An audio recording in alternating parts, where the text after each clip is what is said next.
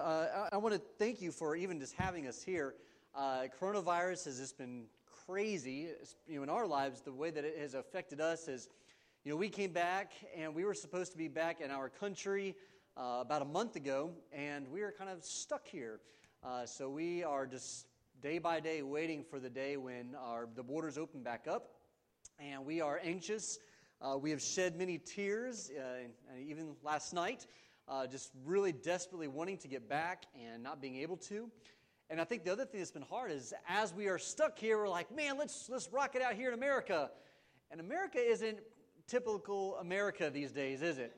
And that's been tricky. We were talking last night, usually at a minimum of, we're usually maybe in a month, maybe 3 churches we're speaking at a minimum, sometimes more than that. And in 7-8 months, this is the 3rd church we've spoken at, which is, we are desperately wanting to share what God is doing overseas and encourage you all, and it just hasn't been possible.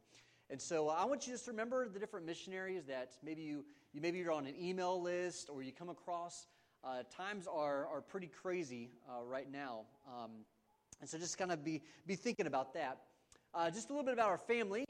First off, you got to see my daughters up here. They're wearing the traditional Myanmar outfit where they have kind of like the skirt thing in the top.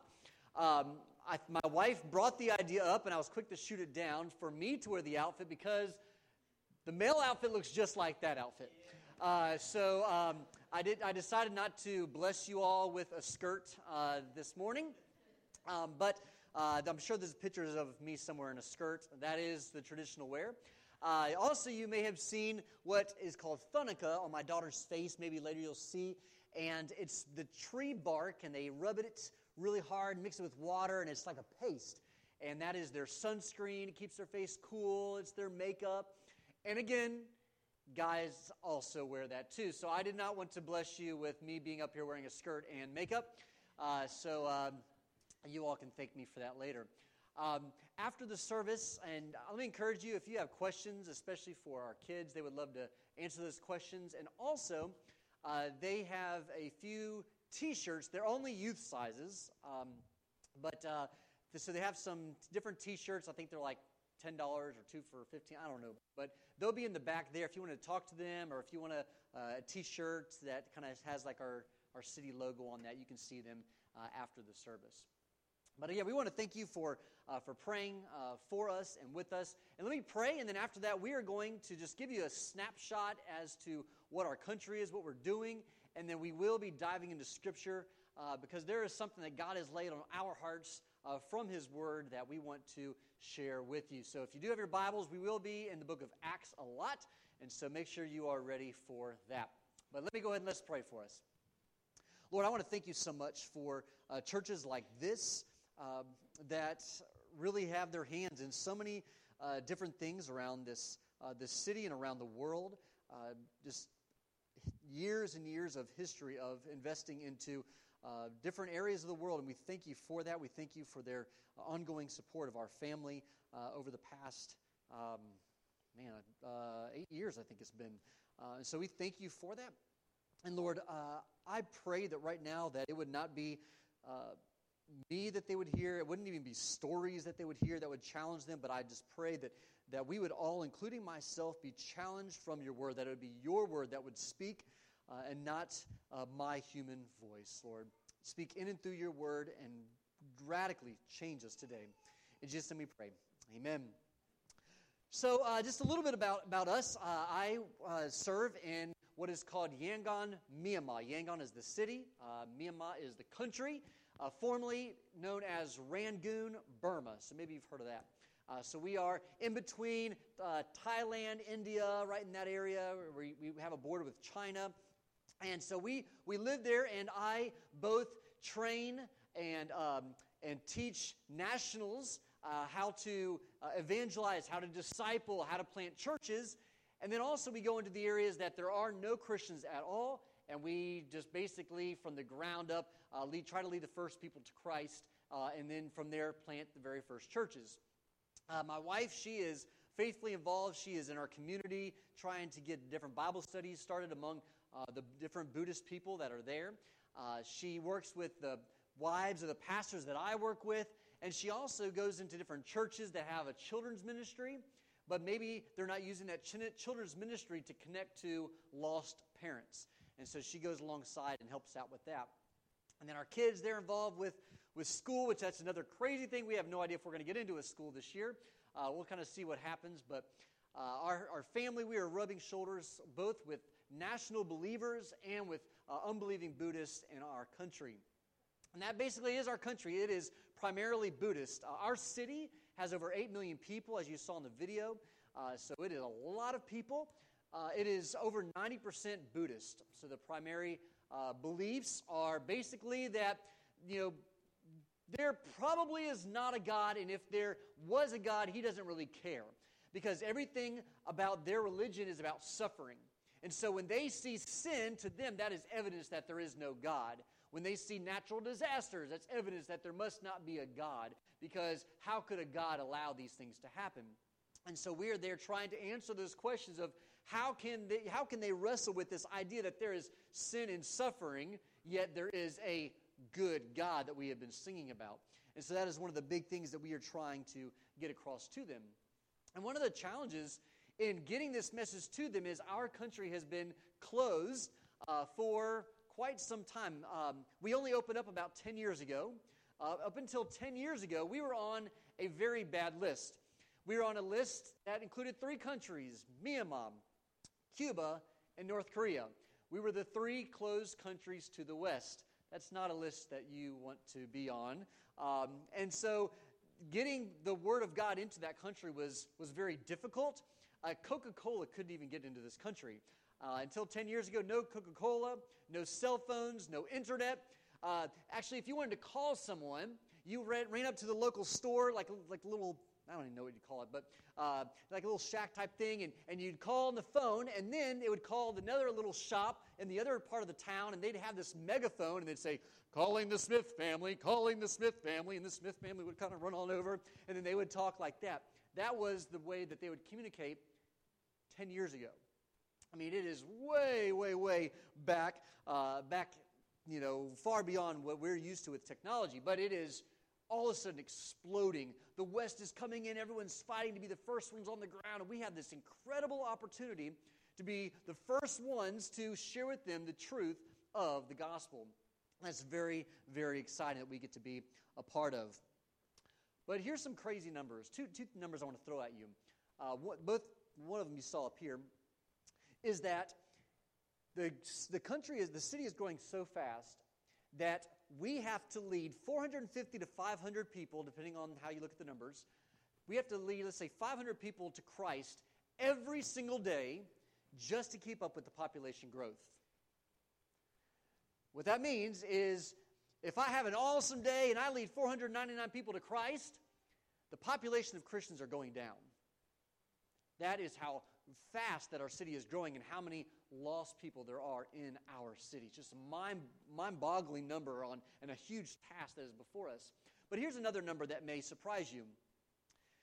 Outside of America, Myanmar has the highest population of Baptists in the world. And those two numbers should not go together. I mean, how on earth can that happen? Now, how can I, in one sense, talk about the lostness, but then on the other hand, talk about how there's so many Baptists? And really, that's going to spark a lot of what we're going to talk about today, because there are some things that we're going to see that has happened within the country of Myanmar, that are things that we are seeing in the country of America, and a cycle that we see all throughout biblical history and history in general. But here's some of the things I want you to see, is that we are going to see as we look at Scripture that God has a plan for His people. God says, this is what my people should look like, and when we don't look like that, we begin to become part of this horrible, sinful cycle that we see over and over again.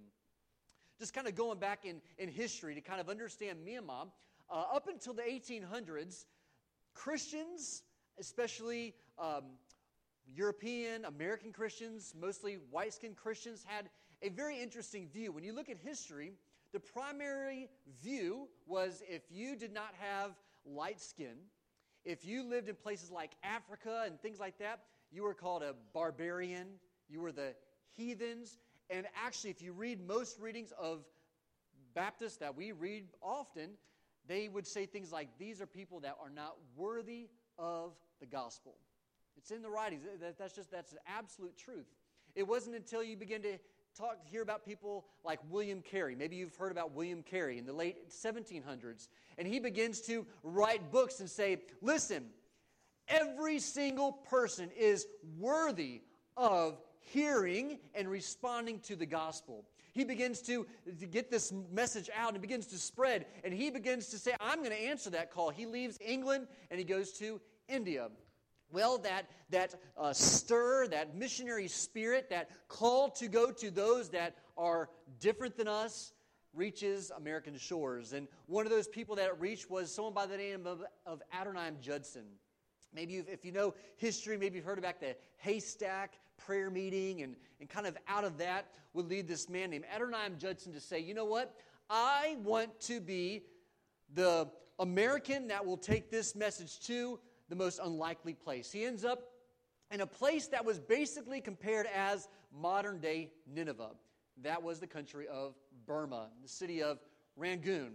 I mean, everyone talked about how evil this place was, that these people did not deserve the gospel. And it is absolutely amazing. If you read what was said about Nineveh in the days of Jonah, was basically what was said of the country that we live in back in those days. But he said, these people are worthy of the gospel, and I'm willing to give my life. He goes there, and he does see death. He is willing to give his life. He loses numerous children. Death. He has his wife passes away there. Marries again. She dies there. He is accused of being a spy. Spends over a year in prison being hung upside down by his ankles with rats going around. They would have times where they would put a caged tiger next to him, saying every day, hey, this may be the day we open up this cage for you to be eaten by this tiger. I mean, he went through all these things in persecution like we could never imagine because he passionately wanted these people who had never heard the gospel to hear the good news of the gospel. Through persecution, different things, he kind of is pushed out of what was called Rangoon at the time, Yangon today. And he begins to feel like, oh God, what are you doing? You brought me here and you led me to this place, and man, I've given everything that I have. And by the end of his time there, we have my numbers here. By the end of his time there, when he came to his death, over 8,000 people in Burma had accepted Christ, and 74 churches had been planted. Because somebody said, you know what? I'm willing to cross geographical borders. I'm willing to cross cultural borders for the gospel. I'm willing to do that. But something happened. Because again, we talked about how my country is, overwhelmingly Buddhist, so many lost. So how can this happen? The church became comfortable. The Baptists began to look more and more like the world. The Baptists began to take on the local belief that, you know what, all religions are equal. Whatever you're born into, you just stick with that, and that's good. And we want to keep things as they are. We love our traditions. Just let us keep our traditions. We don't need to do this evangelism. We'll just stay within ourselves. We want to be comfortable. We want to have the most comfortable pews. We want our songbook. We just want it just our way, our little group. And eventually they became a dying church. Their primary goal was exalting themselves, having hierarchy, and now they're a laughingstock. As a matter of fact, when I go to my country, many times just to say that I'm from a Baptist church, people begin to look at me like, oh, you're one of them. It's a very sad thing that has happened in my country. But the sad thing is we are seeing some of these things even in America as well, where what has become important is that we are just gathered together and keep things as they are and keep our traditions, and we begin to worry things about like, oh, music or what style is my hair, my outfit, or the parking lot. I mean, all these different random things that we make such a big deal on. We throw all of our time and energy and money into all these things, and we begin to lose our identity of who we are as Christians. And that is becoming true even in our country today. It's a cycle that we see all throughout Scripture where God screams from the opening pages that His people are people who go and spread His glory to all peoples, all nations, no matter what you look like, no matter what your background is. This is the definition of what God's people look like, and we were looking less and less like that, ultimately seeking a kingdom for ourselves, and a kingdom that looks just like me. I want my group that looks like me, that sounds like me, that has my style, and eventually we look less and less like the body of Christ, as Luke was saying just today. That, man, we want to look like the body of Christ, this mixture of peoples and styles and backgrounds. That's what we should look like. I have one sentence. If there's one thing that you take away from today, here's kind of the main point as we begin to dive into Scripture. The people of God are most vividly seen when they spread the glory of God across cultural and geographical barriers. Let me say this again. The people of God are most vividly seen when they spread the glory of God across cultural and geographical barriers. I'm just going to fly through these things. If you want to see the specific passages, I can tell you later. But as we look in Scripture, we see how God over and over and over calls us to go and spread. When I have students in Nehemiah, I usually ask, what's the very first commandment that God gives Adam and Eve? And they always get it wrong. But the first commandment is actually, go, be fruitful and multiply. He wants them to cover the earth. That's the very first command that God gives Adam and Eve. And it's not a coincidence that after Noah and the ark and all of that thing happens, what is the very first thing that God says to them? They're coming off the ark. They're about to get off the ark, and God says 2 times, chapter 11, verse 1, verse 9, He says, again, be fruitful, multiply, cover the earth. All throughout Scripture, we see this idea of God wanting His glory to cover the earth. But then we get to the Tower of Babel. And many of us know this story where they were told to cover the earth, but what did they do instead? They stay amongst themselves. They say, we want to stay together. We want to build this tower. We want to make a name for ourselves.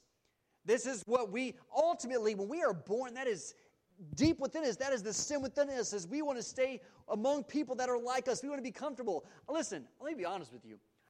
I like my Chick-fil-A. I like my air conditioner. I hate mosquitoes. I hate sweating. I hate a lot of the things that I experience over there. I am not there because I want to be on a vacation over there. I like it here. I like sweet tea. I like Starbucks. And if it was in my own abilities, I would be here. I want to be here. But that is not what God is calling us to do. He says, go, spread, cover. And these people said, no, my kingdom, my tower. And what does God do? He spreads them, yes. But here's what's interesting. We look at that as like a punishment. But that's not a punishment. God is saying, I'm going to cause you to do what I'm wanting you to do. It's kind of like Jonah. No, Jonah, he's got swallowed. No. If the fish didn't swallow him, he would have died. And God used that to lead him to do what he was called to do, to go to the Ninevites. And we see this throughout Scripture. We go to Abraham, and we see, what is Abraham called to do? Be a blessing to the nations. That is this call we see over and over and over throughout Scripture. Eventually, after failure and the calls by David and the prophets to go to the nations, cover the earth, finally someone gets it right, and that is Jesus Christ Himself. We see stories of Him going to tax collectors. We see stories of Him going to the Samaritan woman, going to those that nobody else would go to, the outcasts. And Jesus says, no, these are the ones that we go to. We go to the sick, and we go to the hurting. That's how He lived His life. And we know at the end of His life, He gives the Great Commission, doesn't He? And He talks about going and making disciples of all nations. And He talks about going out and spreading. This is what it means to be a disciple. Sitting in a comfortable pew and checking off our spiritual list, that is not what makes a disciple. Listen, we need to be here. This is good. But just being here is not what makes a disciple. We go and make disciples of all nations. That is the definition of a disciple. All right, open the book of Acts. I want you to see how this begins to happen in a good way in the book of Acts, but I have to be honest that we will end on a sad note. Things don't end up as good as we would hope. All right, so if we're in the book of Acts, and you may already know this, so you may not even turn there, Acts 1:8, similar to the Great Commission. All right, he says, he goes and he tells them, but you will receive power from the Holy Spirit. So he says, okay, you're going to receive the Holy Spirit. And let me just kind of make a side note, just specifically talking about the Holy Spirit. There are many things that the Holy Spirit does. He is our comforter. He reminds us of Scripture. He does a lot of things that are true. But one of the things that we see primarily in the New Testament is the Holy Spirit giving us the power to send us out to make disciples. That is one of the primary roles of the Holy Spirit. And we need to be careful that when we are singing about the Holy Spirit or reading about the Holy Spirit, we want to be empowered by the Holy Spirit, we are asking God to send us out as witnesses. But where are they to go? They says, you will be my witnesses to Jerusalem, Judea, Samaria, and the what? Ends of the earth. All right, for the 4 people paying attention, we're good. I'm going to run with you 4. Okay. So, Jerusalem, Judea, Samaria, and the ends of the earth. We've heard this passage before. And he says, this is what you are going to do as the Holy Spirit comes. This is who you are as my disciples. All right, go to Acts chapter 8. Acts chapter 8. Now, Luke said that I have 2 hours, but I'm going to try to get this down to 1. Just, that's his call, okay? All right. So, we're going to go fast. I need you to listen very quickly. So, Acts chapter 8. So, in Acts chapter 7, we begin to see persecution. Stephen is being persecuted, and they go and they're stoning him. And then we get to Acts chapter 8. And let's see what happens as a result of the persecution. First is Saul agree with putting him to death. Then, on that day, a severe persecution broke out against the church in Jerusalem.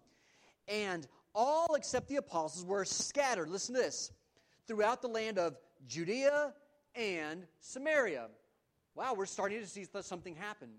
Up to this point, they had the Holy Spirit, but up to chapter 7, they had not left Jerusalem yet. There were some people that came to Jerusalem, but they had not gone as they were commanded to do. Persecution happens. God uses persecution. God uses difficult times to force people to do what He has commanded them to do. Let me pause real fast. I don't think it's an accident that our country and our world is going through these crazy pandemics, crazy fightings and stuff like that. It's not an accident. God uses these moments in history to cause His people to go. I'm just throwing that out there. We see that in Scripture. We see that throughout history. Here He uses persecution.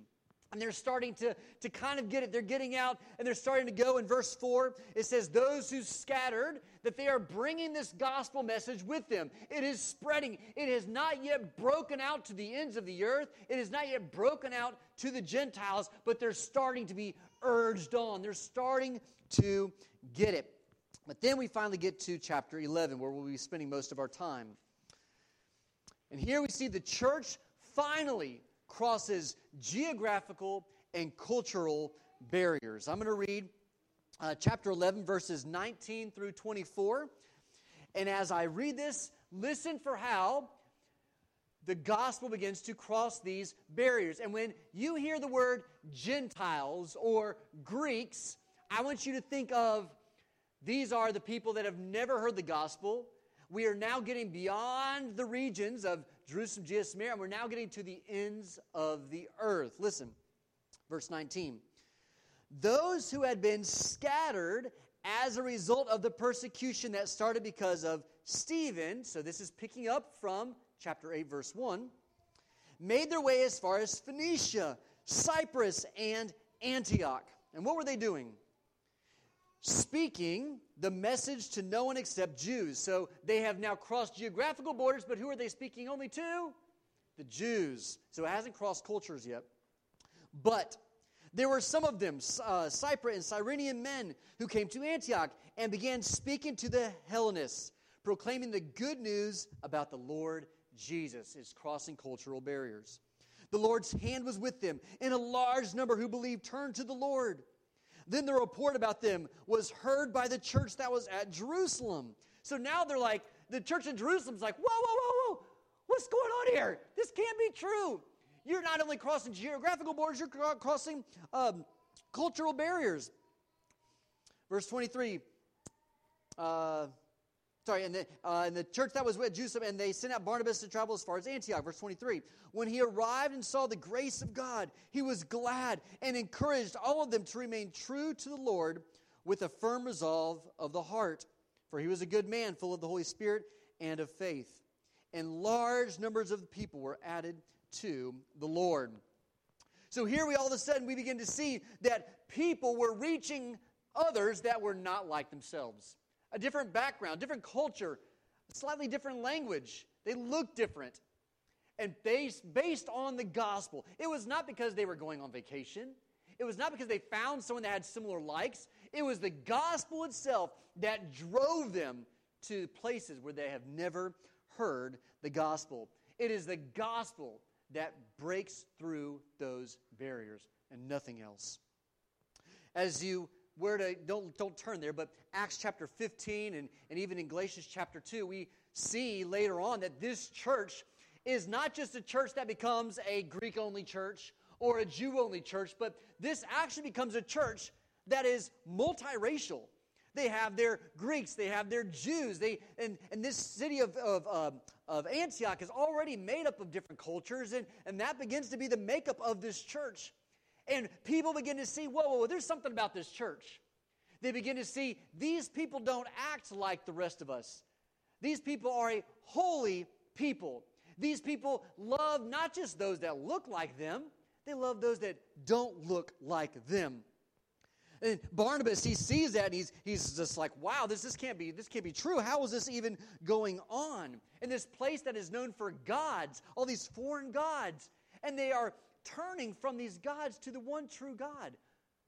What on earth would drive someone who has spent their entire life worshiping an idol to turn away from everything that they've grown up to believe to the one true God? I believe, as we see in the New Testament, they will know we are Christians by our love.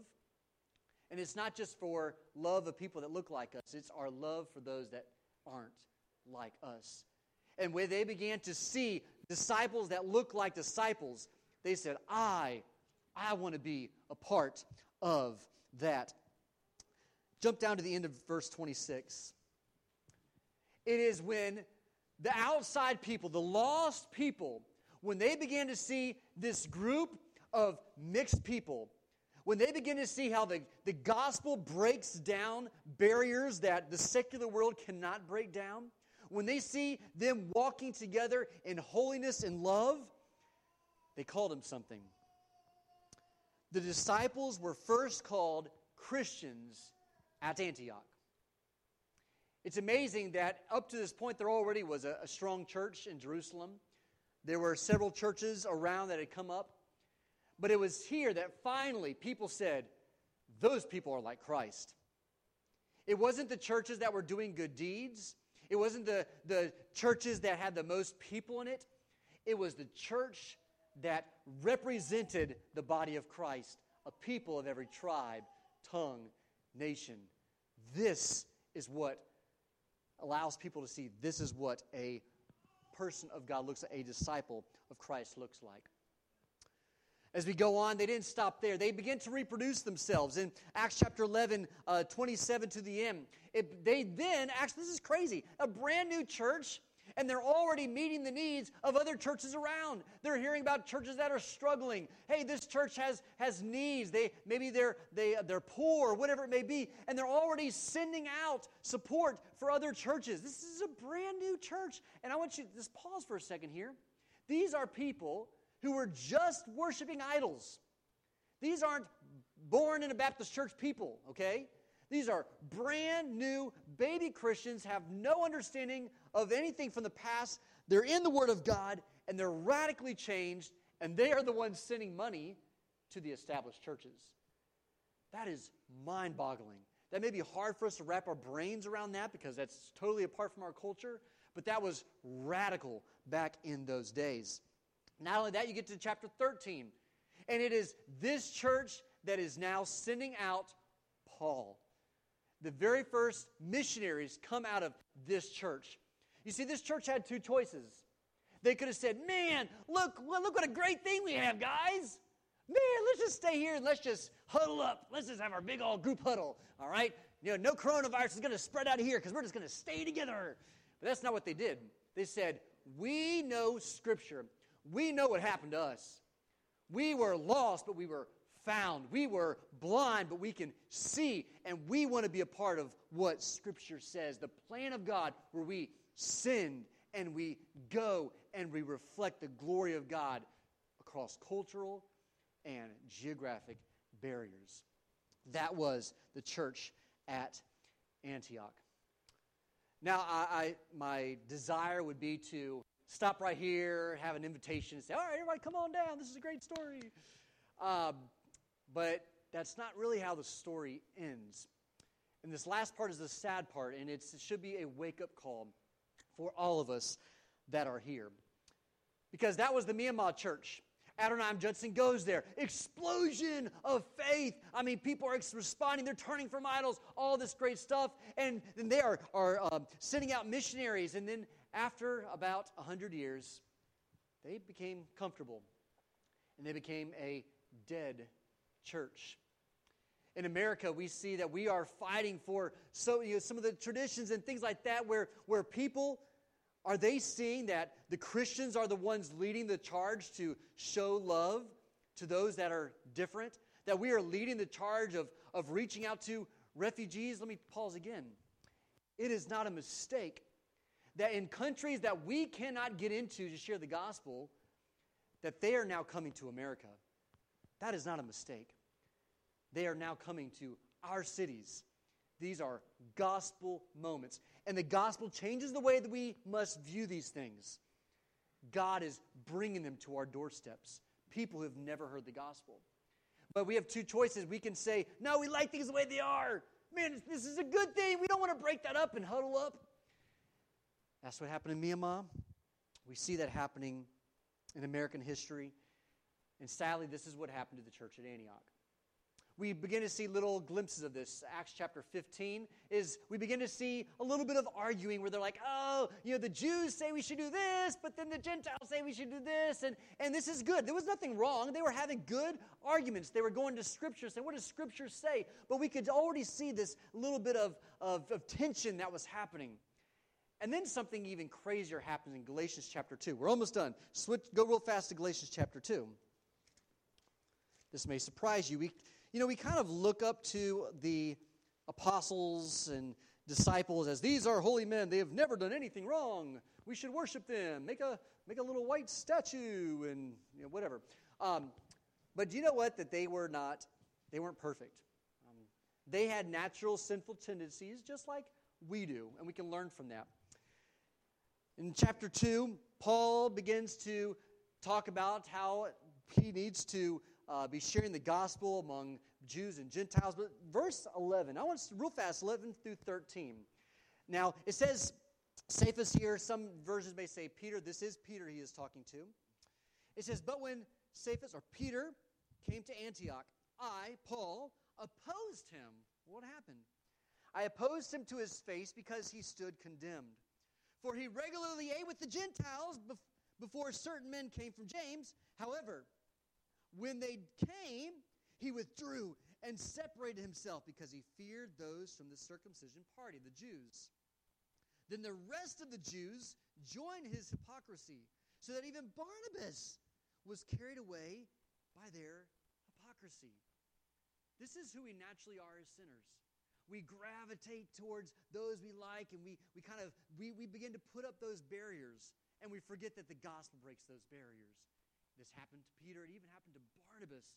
And we begin to see this happening in the church of Antioch, where they forget the gospel. They forget that gospel message, and they begin to look at themselves. Peter is looked at as the first pastor of the church in Antioch. There was a pastor after that, and then a pastor after that. So sometimes you'll hear this guy was the third pastor if you're including Peter, sometimes the second pastor if you're not including Peter. But there was this guy, and his name was Ignatius, the third pastor. And it's really interesting. You can read his writings. You can go and look it up. But by the time of this guy, so this is 70 years after Christ, during his time, people were in his church that still spent time with the apostles. And by that time, he was already speaking horrible things about those horrible Jews. And he was saying, hey, everyone, you need to follow me. If you don't follow me as your head pastor, you are of the devil. If you do anything without my approval, literally, verbatim, you are of the devil. And it's during that time where they begin to kind of create their own little kingdom. And do you know it is with him that marks the earliest beginnings of the Catholic Church? He actually coined the word Catholic, by the way. He began this idea that we're going to build a kingdom almost like the Tower of Babel all over again, because this is our sinful tendency. Eventually, a dying church. I want to close by looking at a passage. Go back, if you're at Galatians chapter 2, we'd read about this. I want you to see what Paul says regarding what he was seeing at the church at Antioch, what he was saying to Peter and Barnabas. A verse that we are familiar of, chapter 2, verses 19 and 20. Paul says, for through the law I have died to the law, so that I may live for God. Listen, he says, I have been crucified with Christ. And I no longer live, but Christ lives in me. The life I now live in the body, I live by faith in the Son of God, who loved me and gave himself for me. He says, as he says in many of his other writings, basically everything that I have is filthy rags. Everything that this world has to offer is dung. All desires that I have, it means nothing. I have been crucified with Christ. I am dead. And the only thing that I am is I am a follower of Jesus Christ, living out the commandments of his word, spreading the gospel across cultural and geographical barriers. So here's my question.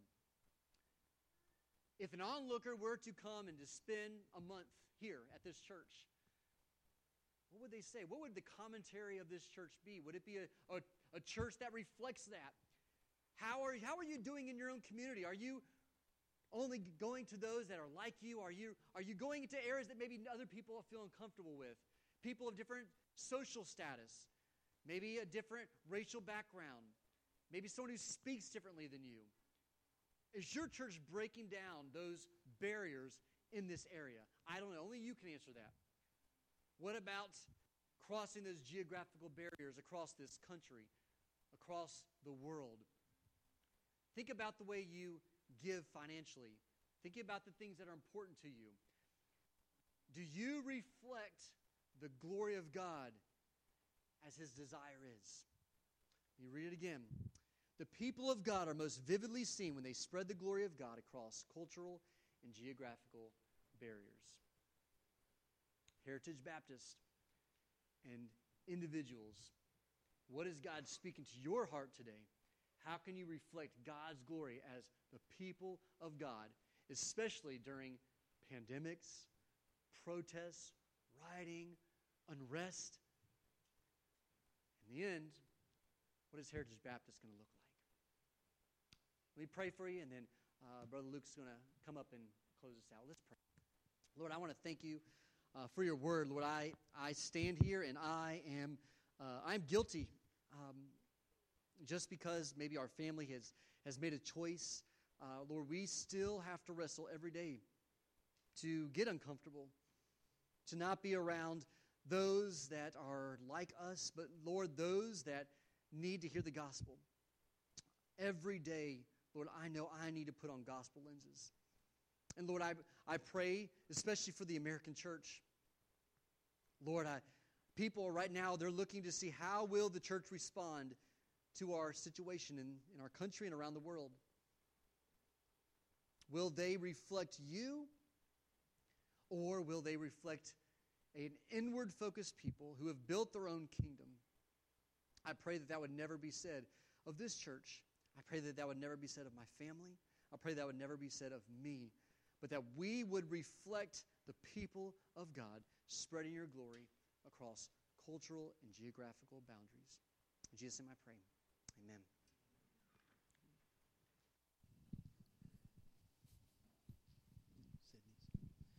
Amen, brother. Thank you for that challenging message. I think the idea in American culture that we need to understand is what we've found, especially in the last 6 months, is that if we're not investing in God's kingdom, it can be taken. And as much as we wanted to see or to look out and see comfort and strength and stability, even in the idea of our nation, it disappears in a moment. It's disappeared with a virus. It's disappeared with racial relations. It's disappeared from the idea of inner city to rural community. It has just disappeared. And so when we're talking this morning about the idea of missions or being on mission, do not forget that this concept basically says that what you and I invest will never be lost. That's the idea of Christ pushing us to do things. So when you wake up tomorrow and you live in your community, if God is not calling you to go somewhere, He's at least calling you to send someone or to be helpful in sending others. So we stay where we're planted to be, right? We stay there, but we're always on mission. So as you go, you are spreading the word. Sometimes God calls you. Your life is not what it should be, what it could be, and God tells you to go, and you go. But the people that go need people to help send. So we are always on mission. You and I are missionaries right now.